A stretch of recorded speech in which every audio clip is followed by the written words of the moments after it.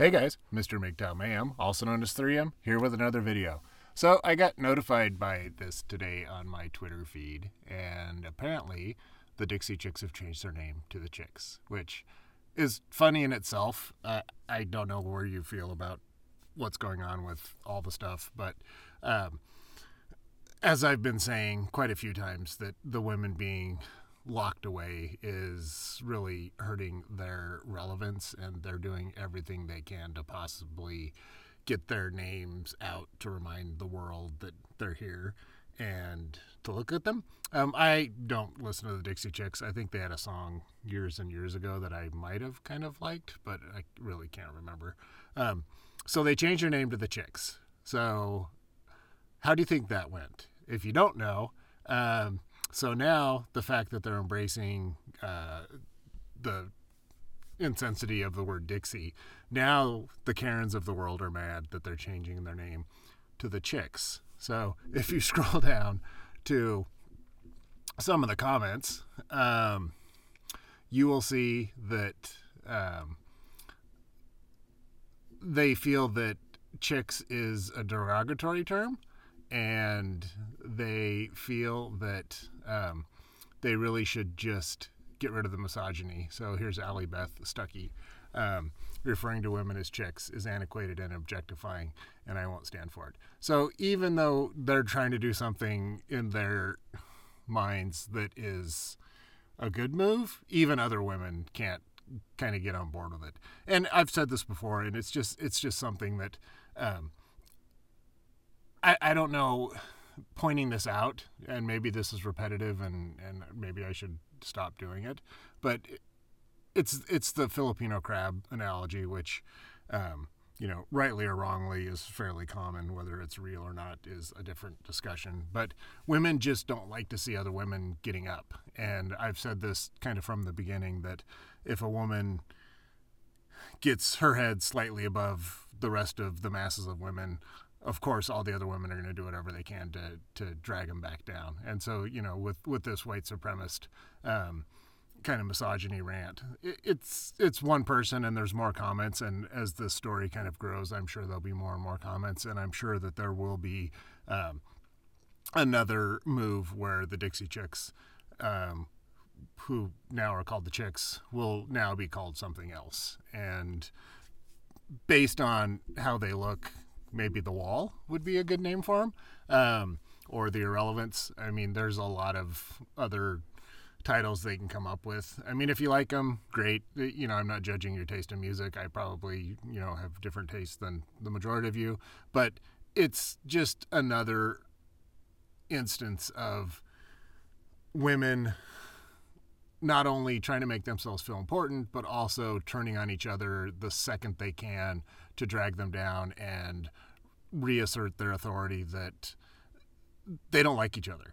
And it's, no matter what they do, no matter what they say, the truth is always going to come out, and they're going to drag each other down as quickly as they can, because they want to make sure that they're all at the same level, so they all have the same chances. And it's just sad. And as we go through all the crap that's going on in the U.S., it's becoming more and more concerning that it's happening. And I am worried for our future with a lot of these things that I'm seeing, that it's just becoming the feminists taking over. And I am getting more and more concerned that there is no rationale in what is happening.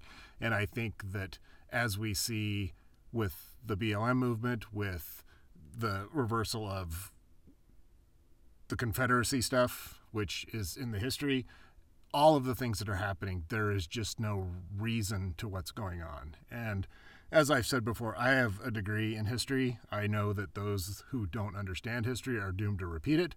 I've also got a literature degree, so I've read the crap out of 1984, and I know that when you start erasing history, you start erasing the narrative, and people don't have anything to look back on. If you watched Deep Quest, is it Deep Quest? Sequest, I think, the submarine movie, old show, dating myself.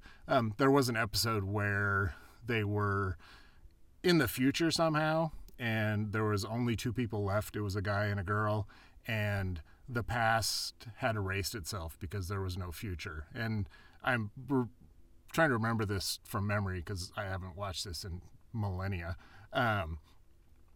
They were saying that unless the guy and the girl reproduced, if there's no future, there's no past. But the adverse of that statement would be true. If there's no past, there's no future. And denying, kind of where we've come from is the horrible steps to take. And what I've said to myself is, those who don't understand the past are doomed to repeat it. Those who delete the past are doomed to fail. I should probably work on that. That's probably not the best saying. I'll work on that. I'll think about that some more. Maybe I'll do another video on it. But it's just, like I said, it's concerning. And I hope all of us in the community especially are understanding that we need to become more active from a political, and I'm not trying to make this political, I'm just saying that with everything that's going on, we're losing the battle.